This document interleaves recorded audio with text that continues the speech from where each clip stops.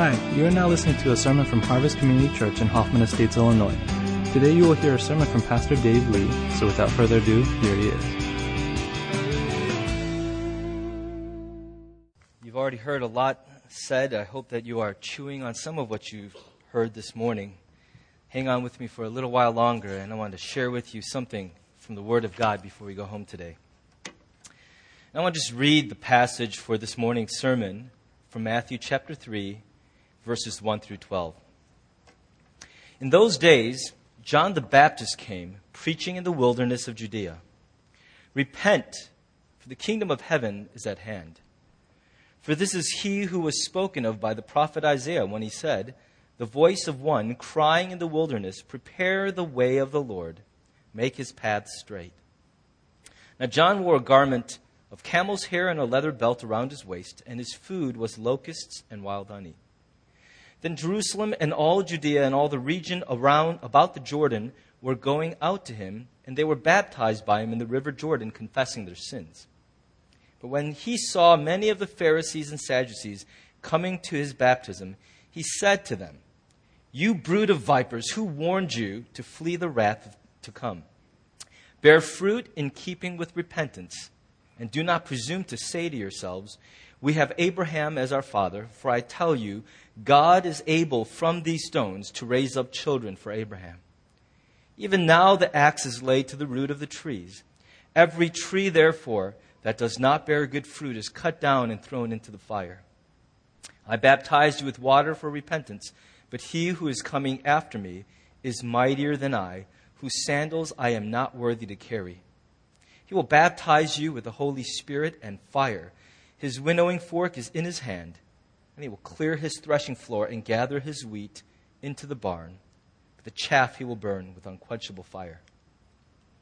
I wouldn't really call that a feel-good passage of Scripture. I don't feel lighter in my step after reading something like that. But it's also in the Bible for a reason. It's not a Scripture that we can just afford to gloss over.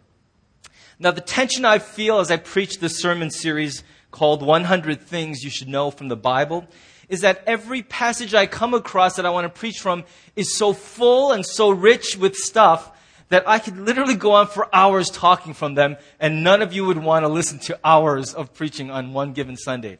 And so what I think I'm going to start doing is preach an amount that I think is adequate for Sunday morning, and then just stop there. And if there's more to be said, I'll try to say it through another means. Maybe a blog entry or an email I send out to people, just to kind of round out your appreciation of an understanding of the passage. But for this morning, I want to move through an emphasis on one particular aspect of this very rich passage, and that is this word repentance.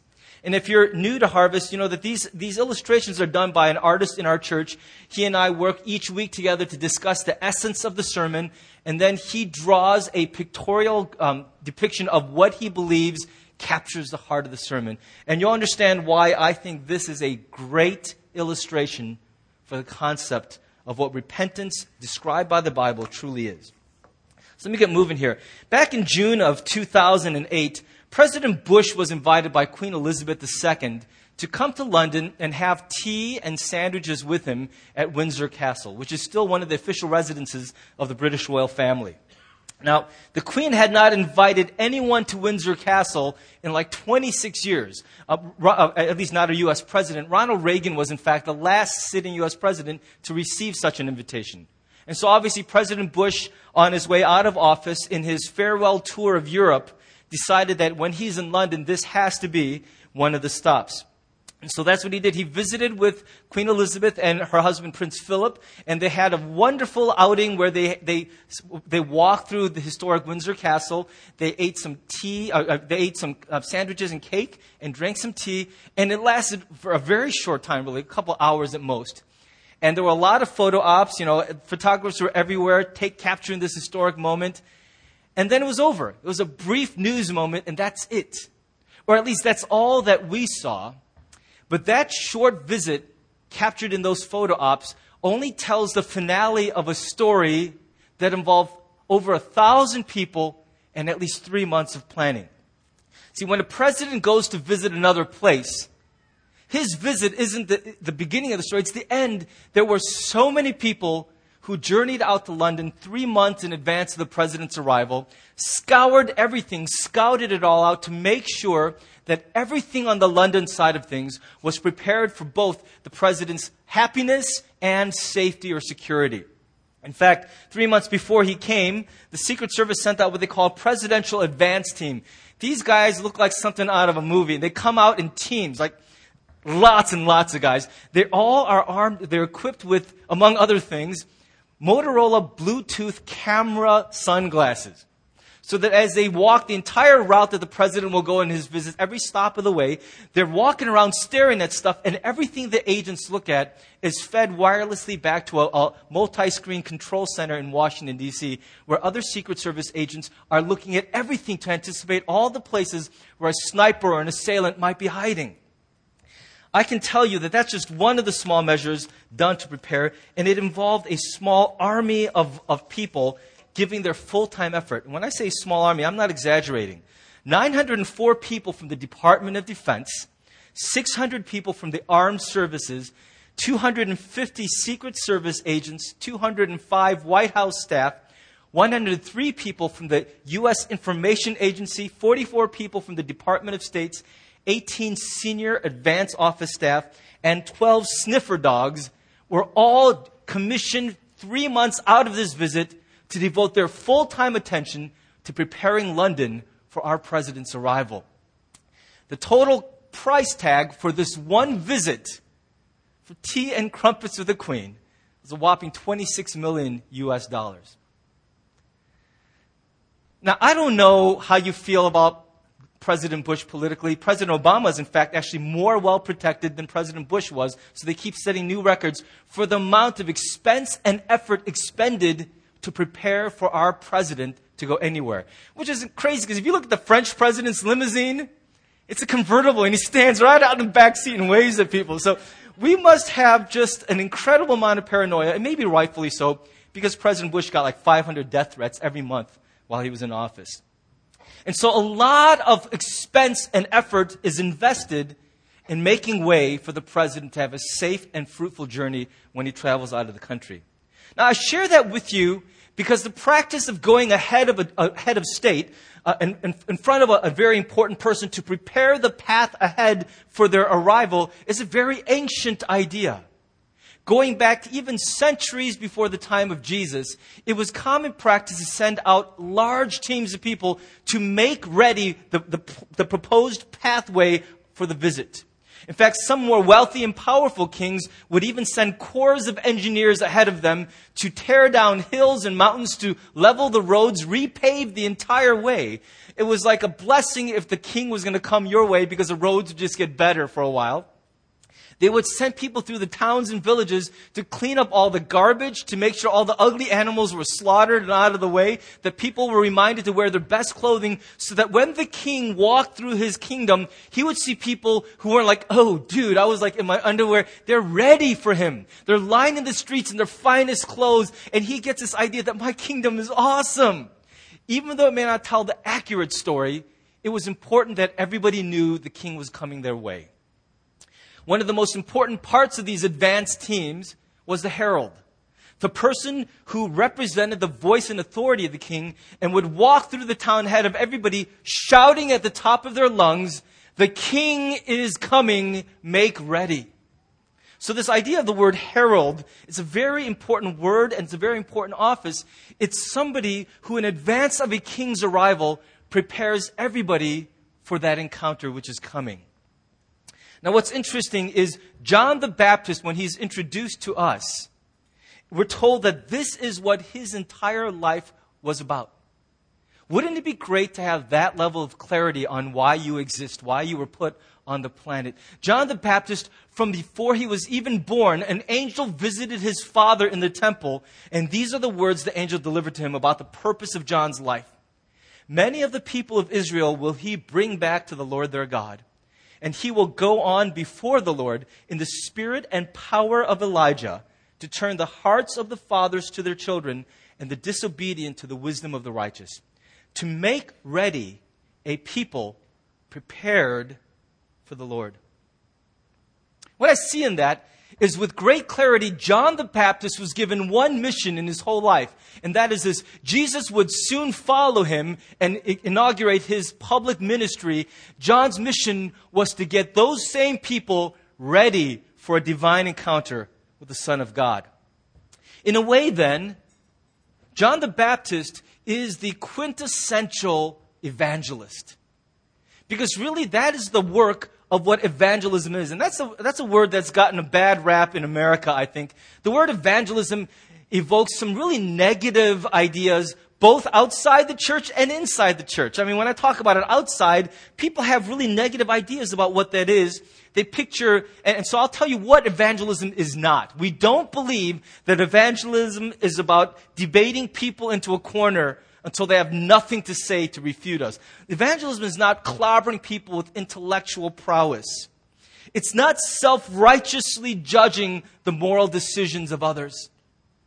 That's God's job to cast judgment on how we live. If He in fact made us, that's His prerogative. It is not our job to point the finger of judgment at other people. And that certainly is not what evangelism is about. Evangelism is also not about exporting or imposing a subculture or a way of life on people.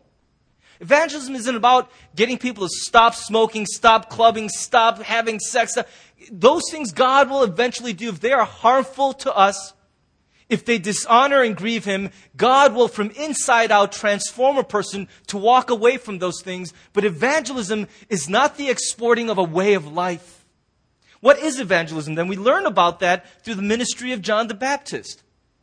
It is being the hands and feet of God in sacrificial, loving service. That's one thing that we can do to prepare the way for God.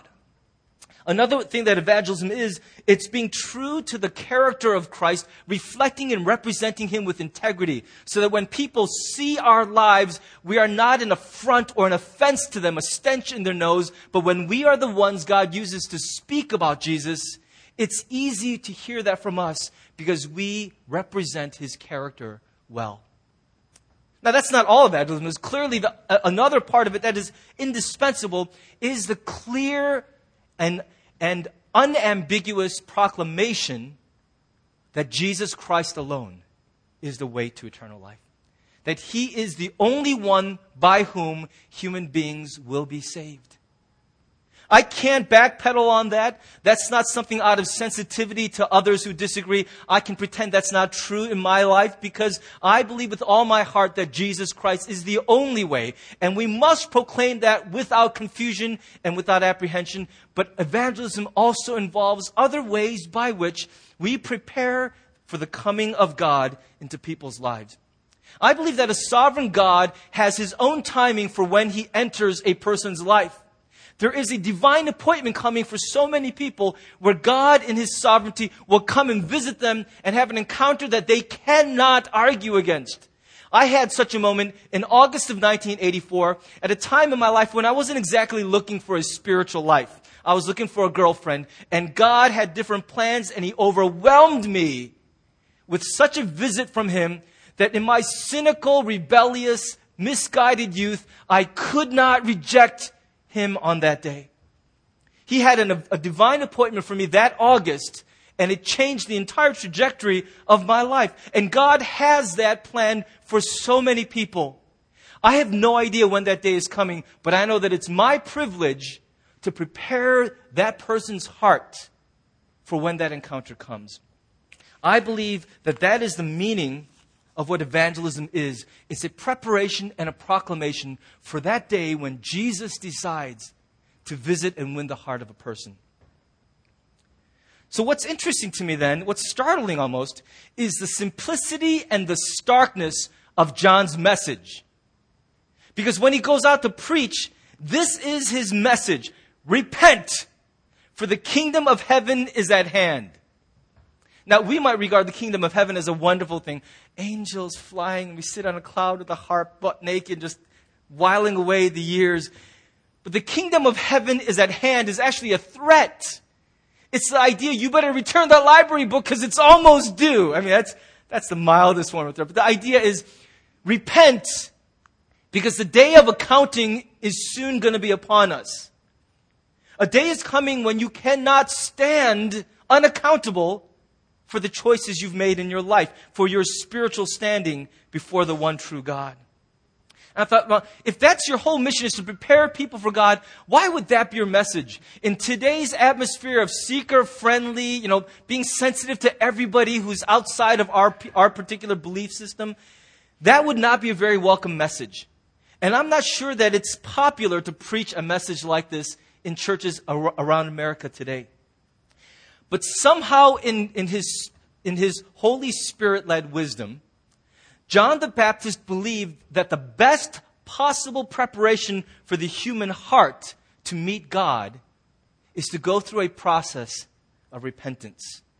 And so since his mission was to prepare people for God, his only message was repent, because God's coming, and repentance is an inescapable, necessary turning of the heart to make somebody ready to meet their God.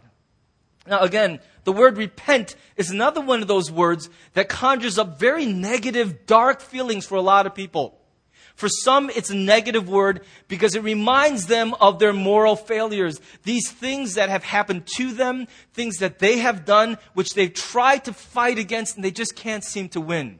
For so many across the states today, the word repent reminds them of besetting sins, habits, things like addiction to pornography, that no matter what they do, no matter how badly they feel about it, how sternly they make a New Year's resolution, I will not look at that foul garbage again, they find themselves by January 4th or 5th already looking at it, and they're so sick of themselves. And the word repent, rather than being a welcome word, just reminds them again what a failure they feel like. For others, it's a negative word because it reminds them of the finger-pointing, self-righteous accusations of others who, thinking they were speaking in God's name, pointed a finger of blame at others and said, "You are dirty and far from God," as though that was something they chose to do, all-knowing. That without God invading their life, we're looking at them saying, "Your lifestyle is disgusting," without realizing what's really troubling is that they're far from God. And so for some people, they grew up being judged by spiritual people. I shouldn't say spirit. They grew up being judged by religious people. They were made to feel small, dirty, unredeemable by the very people who were saying they need to come to God. And so the word repent for a lot of people in America is actually a very painful and difficult word to hear. But I believe that the word repent is actually a very positive and life-giving word. You might think, here we go, this is going to be the ultimate exercise in spin. It's not. I think it's going to be the ultimate exercise in properly defining a word that has come to be very misunderstood. The Greek word from which we derive the English word repent. I normally don't show off my Greek knowledge because I don't have much, but this is an important word. It's the word metanoia. Metanoia.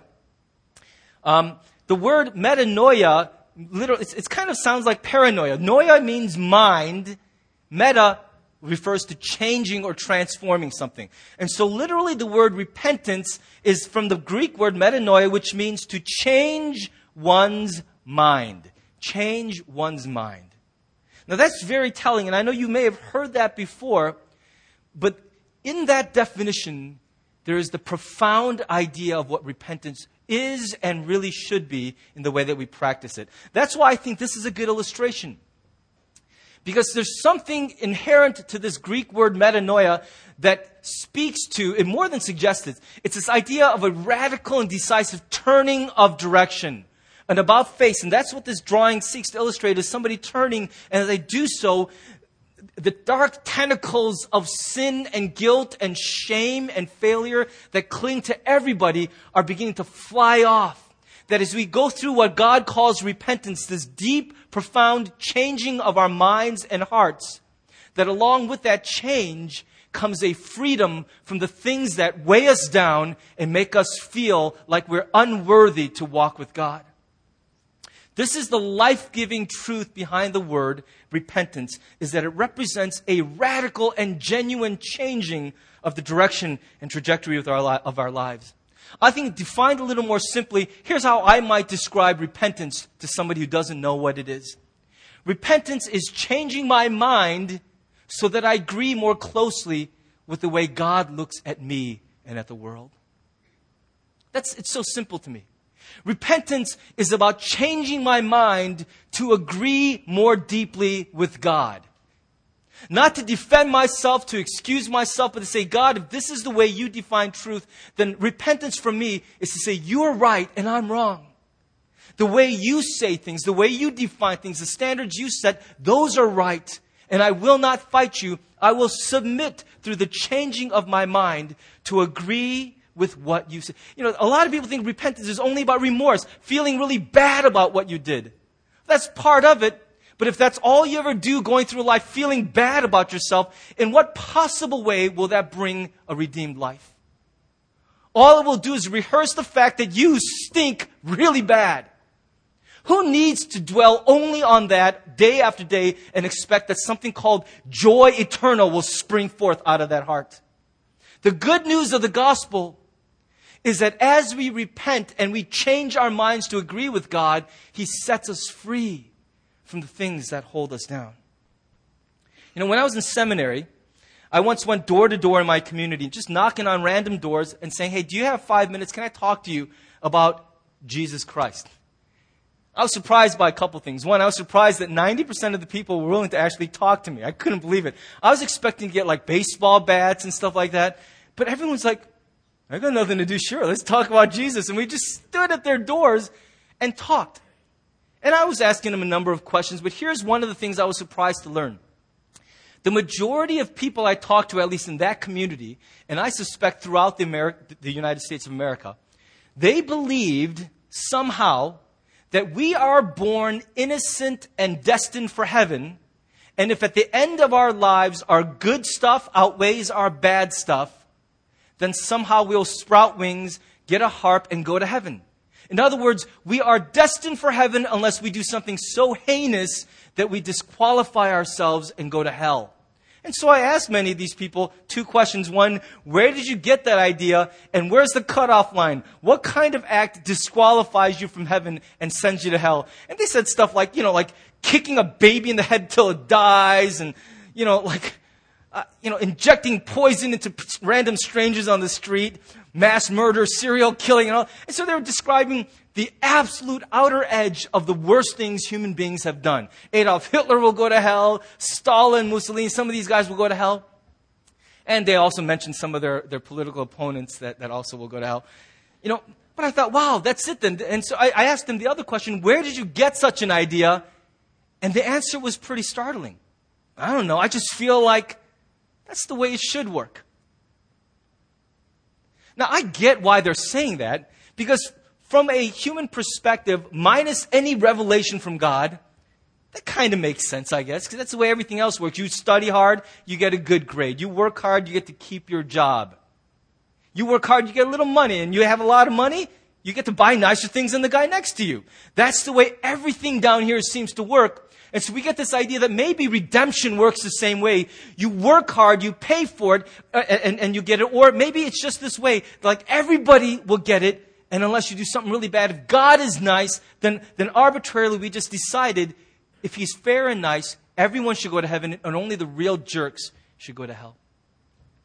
I understand where that thinking is coming from, logically, but they had no answer for where did you get such an idea.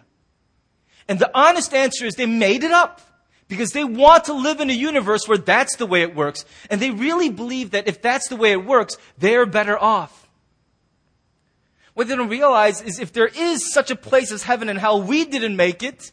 We didn't send contractors to construct heaven. If there is a heaven and hell, it's the domain of a true God. And if that God made it, He gets to determine where the cutoff line is. And if that cutoff line is defined by a holy God, it's going to be just a little higher than most of us are able to do. I just attended my son's high school freshman orientation with him. That just freaks me out to even say it, right? To my son's high school orientation. And they were talking about college admissions and the fact that some might try to get into Harvard, but it's not for everyone. Out of 36,000 applicants, every last one of them were either number 1 or number 2 in their graduating class. Every one of them got at least a 35 on their ACT. They're all at the top of the line. And so he said, even if you want to, the cutoff line is so high that the vast majority of highly qualified, self-confident applicants will be bonged hard by that school, rejected. And so that's the stark reality that I'm living with, is if this whole thing exists, I don't think we have the freedom to simply pull something out of our rear and go, this is just the way it should work. If it really exists, there is a way it actually does work. And that's the thing that troubles me, is when I look at the Bible, the way we think it works is different from what God says is the way it actually works. The truth presented to us in Scripture is that human rebellion, otherwise known as sin, is a serious problem with serious consequences. It's not Britney Spears going, oops, I did it again. It's not that casual a thing. It is behind every foul thing we see around us. Because of sin, I need to lock my door at night.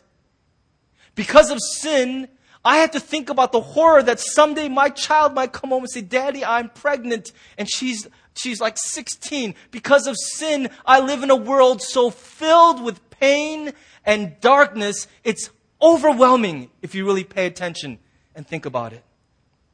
That's the reality of where we live. And into this reality, John the Baptist said, you cannot just make it up as you go. You need to know that God sees things. He has defined it truly and has an answer for us. I believe the first act of repentance in anyone's life is to change our minds about what makes us righteous. What entitles us to think that someday we will spend our lives forever with God in His dwelling place. In fact, it's even to change our minds about what makes us think that we are good people. Raise your hand if you've ever murdered anyone. Would you just... Okay, raise your hand if you've ever just kicked a baby hard in the head just to see how good it would feel. Anyone? Come on, nobody? All right. How many of you have stolen from the offering basket at church? Anyone? Because that's another one of those things everyone said, if you steal from church, you're going to hell for sure. Like, it's these weird rules. So by that standard, all of us are good people. We pay our taxes. We help old ladies across the street. We hold the door for people at Walmart. If I find money on the floor, I say, does this belong to anybody? I just go, all right. Candy bars for me. We try to do what's right. And so there's this idea that goodness, our goodness, is defined by the things we try to do. And the truth is, if we compare ourselves to those other people who are morally reprehensible, we'll always come away smelling good. But really, the measure is not against one another. The true definition of what is good is God. And by that standard, none of us really has a hope of a passing grade. I know that sounds unfair and messed up, but that's simply the truth of it. And unless you want to come join me on the stage and say, I think that's ridiculous. I'm almost as good as God. I really am. I've brought nothing but the smell of roses and goodness and smiles and giggles to my world everywhere I've gone. If you want to say that, I'm willing to let you take the mic and give it a go. But I think the honest truth is most of us know that God's way of looking at it is actually true. Now, these Pharisees and Sadducees, who were the religious leaders of Jesus' day, in John's day, the Pharisees were the ultra-conservative, the right-wingers, and the Sadducees were the ultra-liberals, the left-wingers. And the only thing they really had in common was they were utterly convinced that just by virtue of being born Jews, they were redeemed and they were God's chosen people. That they didn't have to do anything other than have the right genetics to be redeemed. Add to that this other component, which is they were very religious people. And so they were very faithful in the observance of different rules, the thou shalt and the thou shalt nots. By that standard, they were heads and shoulders above everyone else. And so they felt doubly protected.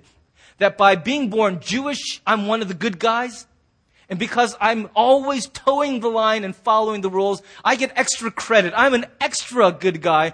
There's no way that my redemption can ever be called into question. That's why it must have been so startling for everyone gathered at the Jordan River when John points out all those guys, the ones they looked up to as the religious leaders, and said, hey, who told you guys to come? Now, I don't recommend that to most young pastors as a strategy for growing their churches. Hey, why did people like you come here today? That's not the point at all. He knew their hearts. He knew that the reason they were coming was because this was becoming a popular thing to do. They were adding one more feather in their cap of feeling like they were on the good team, the winning team. But here's what John saw in them. He said, you really believe that your birthright or heritage makes you one of God's people, and that your religion makes you good enough for God? What you don't realize is neither one of those things offers you any righteous standing. The only thing that makes a person good is if God declares them good through mercy. Genetics cannot redeem you. All the religious effort in your lifetime cannot redeem you. Redemption happens only by the declaration of God. And so he says to them, when John realized that a lot of Pharisees and Sadducees were showing up for a baptismal experience because it was becoming the popular thing to do, he exploded, brood of snakes. What do you think you're doing slithering down here to the river? Do you think a little water on your snakeskins is going to make any difference? It's your life that must change, not your skin. And John is saying a very important thing. He is shattering the conventional wisdom of most people about these matters. He's saying, just because you were raised in a Christian family or born into a Christian nation does not make you a Christian. Neither does the fact that because of your upbringing in Sunday school, you've tried so hard to follow the rules. That also does not make you a Christian. The only thing that makes anyone a Christian is that they have trusted the mercy of Jesus Christ to be enough to cancel out, to release them from the darkness and the weight of their sin and the sin of the world. That's it. That's why it's called good news.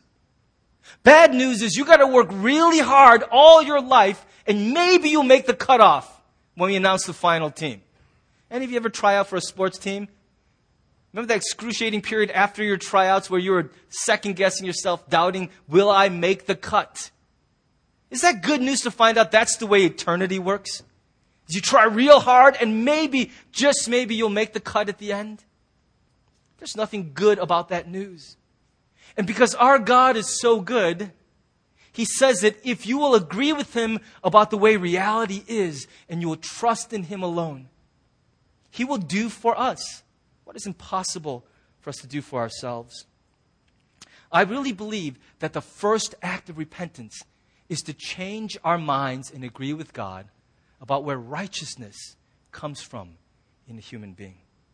Now here's proof, I think, that that's right. That even after my conversion experience, even after agreeing with God about all of that, I don't automatically become a morally upright person. Can I tell you that since becoming a Christian in August of 1984, don't gasp, but I've struggled morally. I know I'm up here preaching. That doesn't mean I'm perfect. Not by a long shot. I have really struggled with certain things. And I wish that becoming a Christian, even by grace of God, would change the kind of person I am. And little by little, that is happening. But the truth is that repentance, the changing of my mind to agree with God's standard of righteousness, is an ongoing journey for me. I find that repentance is not just a once-for-all life thing, but it is an ongoing journey where on a regular basis, I need to bow before God and say to Him, I've got it wrong, Lord. I started living in certain ways because I got caught in some wrong thinking about life, about the way things work, about my reasons and justifications. I want to change my mind and agree with you that there is no good excuse for what I'm doing. There is no compelling circumstance that made me do it. There is just me and the darkness inside me that wants to burst out, and I made choices one at a time that have taken my life down this road. Help me to genuinely, deeply change my mind about what I'm doing so that I can be freed again by your mercy. Most people think of repenting over our sin as simply being remorseful, getting to a point where I feel really guilty and really badly about what I've done. But I truly believe that's not enough. It's not enough. It is to say, I will no longer justify why I do it. I'll stop pinning the blame on my husband or wife who should be helping me more to be better. I'm going to stop pinning it on my childhood and my upbringing. All those things may be contributing factors to why your life has different challenges. But at the end of the day, there's somebody who's walked every path you've walked and done it differently. And so we just decide, I will stop finding reasons why I can't help being this way.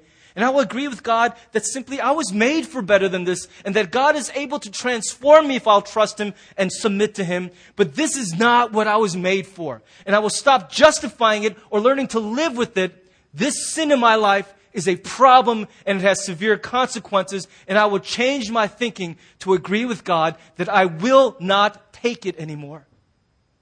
I won't just sweep it under the rug, find a way to sleep at night while I'm in that condition. I want this burden to be released. And I think that's a good imagery to think about repentance and redemption.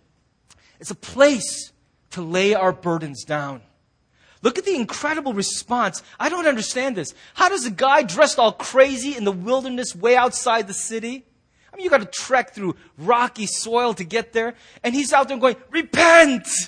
God's coming and you're going to be hosed. Repent. And I want to know how that guy with crazy hair, a crazy, camel's hair. We're not talking about a nice Egyptian camel's hair blazer. We're talking about an itchy, disgusting, smelling garment from head to toe, itchy. A leather belt. He eats locusts and wild honey. That is not a yummy snack. Okay? How does this guy garner such a response from everyone in the surrounding community? There is no real human explanation other than this. There is something about the way God has designed humanity so that our hearts cannot bear the burden and weight of guilt forever.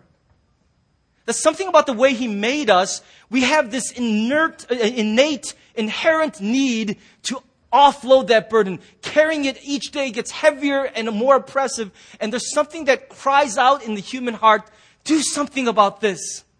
Do something with this burden. Let me illustrate that with a scenario for you. How many of you have a hard time driving at night because you get sleepy? It's challenging. Let's imagine that one night you're driving kind of late, you're really sleepy, and you're driving down this residential road, and all of a sudden you hear, boom! And it's like a bump, and you're like, oh, I don't know what that was. Maybe a log, maybe a telephone book that someone left on the road. But you're tired, you're a little scared, so you just keep driving. You get home, you go to sleep. Next morning you wake up and you turn on the news and you find out a little child was killed in a hit and run on the very street that you drove down. You run out in a panic to look at your car, and sure enough, on the side of your car is a little dent and a clump of skin and crusted blood. And you know what's happened. You have hit that child and killed them. Not really thinking, that lizard brain kicking in, you rush out and take the garden hose and you hose down all the blood and everything from that car. You bring it to the local body shop, you get the dent knocked out, and you wait around for the police to call you. But weeks later, no one knows it was you. At some level, there are strong mixed feelings. Relief that you got away with it. But there's another feeling growing in you, isn't there? It doesn't matter if you're a religious person or not. To simply be human is to have a moral capacity that defines how you respond to the burden of guilt. And as you go day after day, the more it becomes clear you got away with it. No one will discover what you've done. You would think you'd be elated. Oh, I don't have to spend the rest of my life in jail. I don't have to face that kid's parents. Thank God even, you might say. But something will happen inside of you. I guarantee you that, not because I know you, but because I understand how God made us human beings. The only way you will keep walking with that burden is either, number one, to so numb and deaden your heart that nothing gets to you again. That's the way some people have chosen to live. That the cry of that heart's burden is so great, the only way they can sleep at night is to decide outright, I care about nothing. Nothing matters. Nothing is important. There's no future. There's no history. There's only this moment, and even this moment has no value or meaning.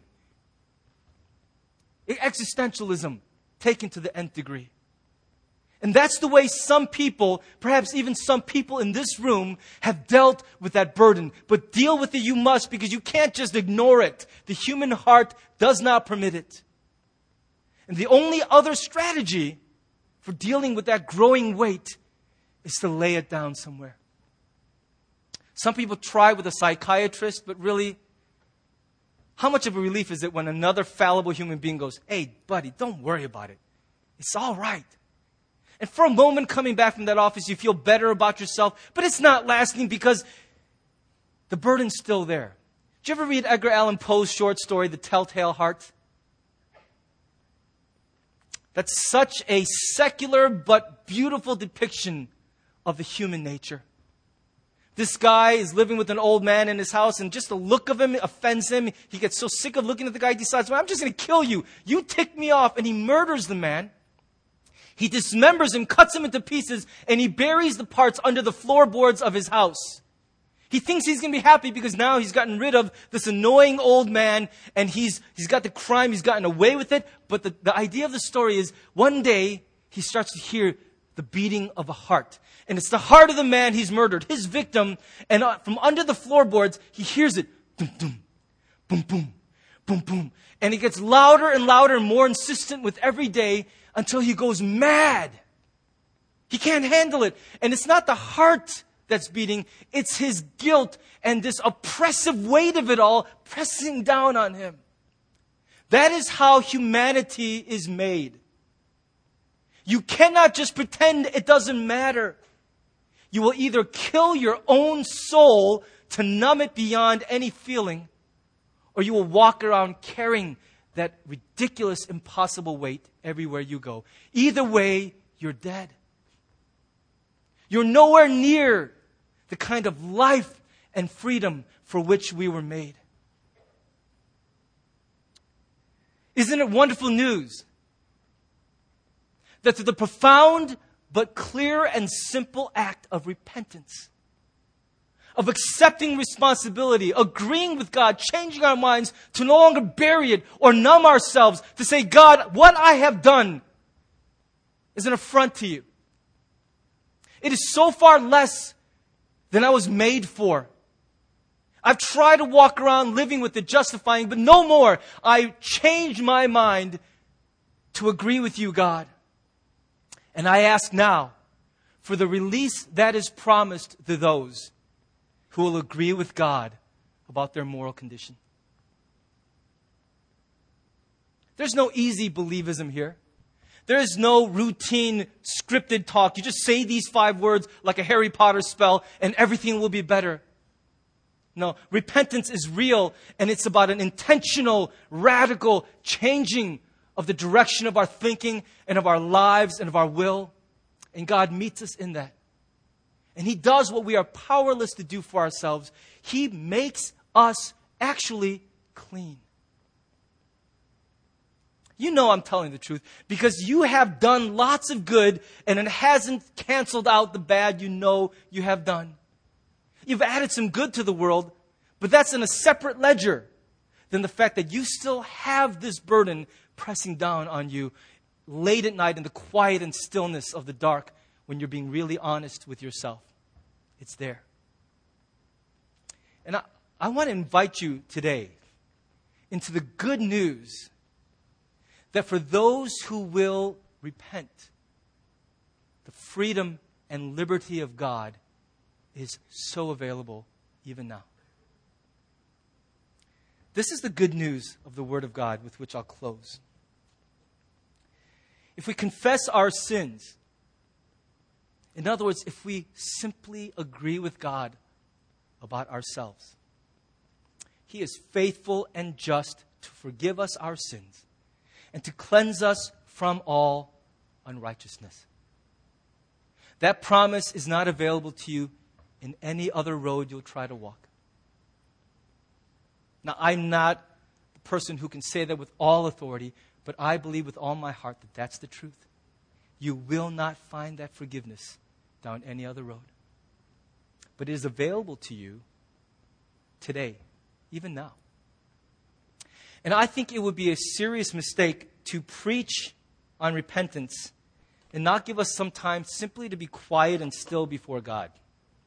I'm not going to ask you to get on your knees and beat your chest and make a big show of remorse. But I'm going to ask us together, at wherever you might be, maybe for you, where God wants you to repent, to change your mind and agree with Him, is that your basis for declaring yourself good is off. It's not working. And He says, why strain all your life to prove you're a good guy when I can declare you good by mercy? Maybe that's the first act of repentance that God is inviting you into today. Maybe for others, and especially, and I don't want to stereotype, but if you grew up Asian, you did not really learn a healthy way of dealing with your failures, did you? You learned about your badness at the end of a switch. Whack! That's what bad kids get. And maybe you're riddled or saddled with this idea that God's like that your failures only indict you and make you a really rotten, worthless person. There's no hope for you. And so repentance is a really difficult thing for you to grasp. Maybe today God wants you not simply to grovel in regret, but to accept His invitation to change your mind about yourself and your moral condition. You say, God, no more excuses. No more justifications. I own this and I ask you to take it from me. It's that simple. So wherever you may be, I want to invite us into a time where, and I'm just asking us to close our eyes. Forget about the people around you. Forget about if anyone's watching you. Let's just cast the whole world away from us for now and just get quiet before God in whatever way you know how to do. Even if you don't have a relationship with God, I'm going to ask you to take advantage of a couple minutes of quiet and peace, which are rare in our world, and spend a few minutes at least reflecting on what you've heard here. Don't just dismiss it out of hand. Listen and spend a couple minutes responding to what you've heard and to what God may be saying to you. I'm going to invite the praise team to slowly make their way up. If we could just get a little bit of music going so we're not distracted by the sounds around us. We're going to spend, not an hour. We're going to spend about 5 minutes, maybe a little longer, just in getting in front of God. Can we do that together today without distraction? Let's go before Him right now. And I'll call us back together and close for us in prayer.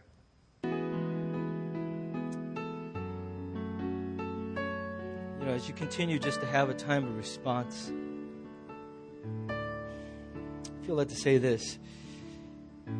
The good news of the gospel of Jesus Christ will not really be good news to our ears unless we're willing to change our minds and accept the reality of the bad news.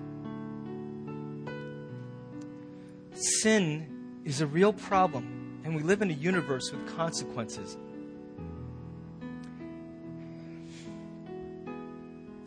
Why waste your whole life experimentally proving only that you can never wash that stain off your own shirt? What God is saying, this is the good news, is I've wanted to just give you a new garment. It's not God's will that any of us should waste our lives trying hard to be good people, but that He would give us a new birth. He would declare us His people and day by day transform us. That's life. That's why it's called good news. And if that's not the way you thought of this Christian faith, would you let God change your mind, because this is the true Christianity.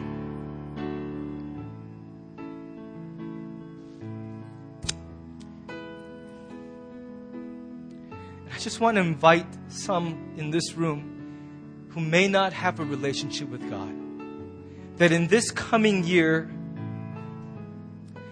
you will at least give Him a fair hearing. Listen for Him. If God lives, don't you want to know? It's all that could be asked of you. Don't just dismiss Him and reject Him out of hand. Listen. I believe God is reaching after every one of us in this room. And I just want to give us another couple minutes, just brief time, now quietly continuing to respond to Him. Would you join me as I pray?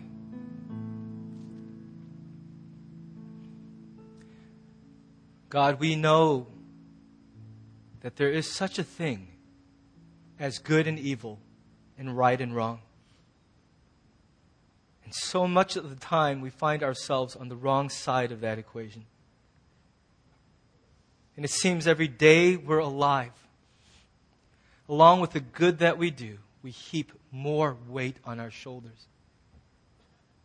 And so I pray that the good news of the gospel of Jesus Christ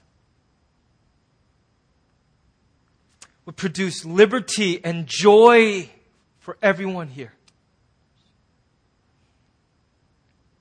Lord, help us to repent. Wherever our thinking is wrong, where it's leading us down a road we don't want to be, come and change our thinking. Cause us to agree with you. And we pray, God, that you would do for us what is impossible for us to do for ourselves. Lord, I pray for those who may be very far from you, perhaps even uninterested or antagonistic towards you, that in the year 2011, you will continue reaching after them, making yourself seen and heard.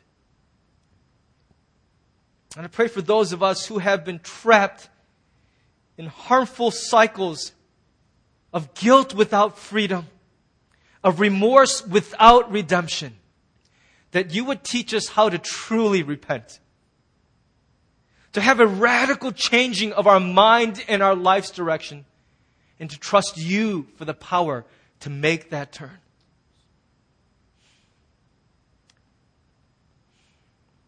We pray, God, for each of us, that this year will be a year of new beginnings, of powerful and good changes in our lives, and that as you are redeeming us, our world and the people we love around us would just glow brighter because of you. You are the light of the world. We pray, God, that through your life in us, we also would live as bearers of light.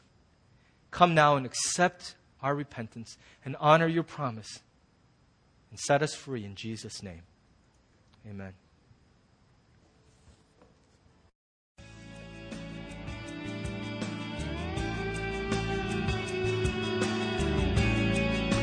Thanks for listening to the sermon from Harvest Community Church. If you would like more information or have any questions or comments, check out our website at harvest-community.org. Thanks for listening.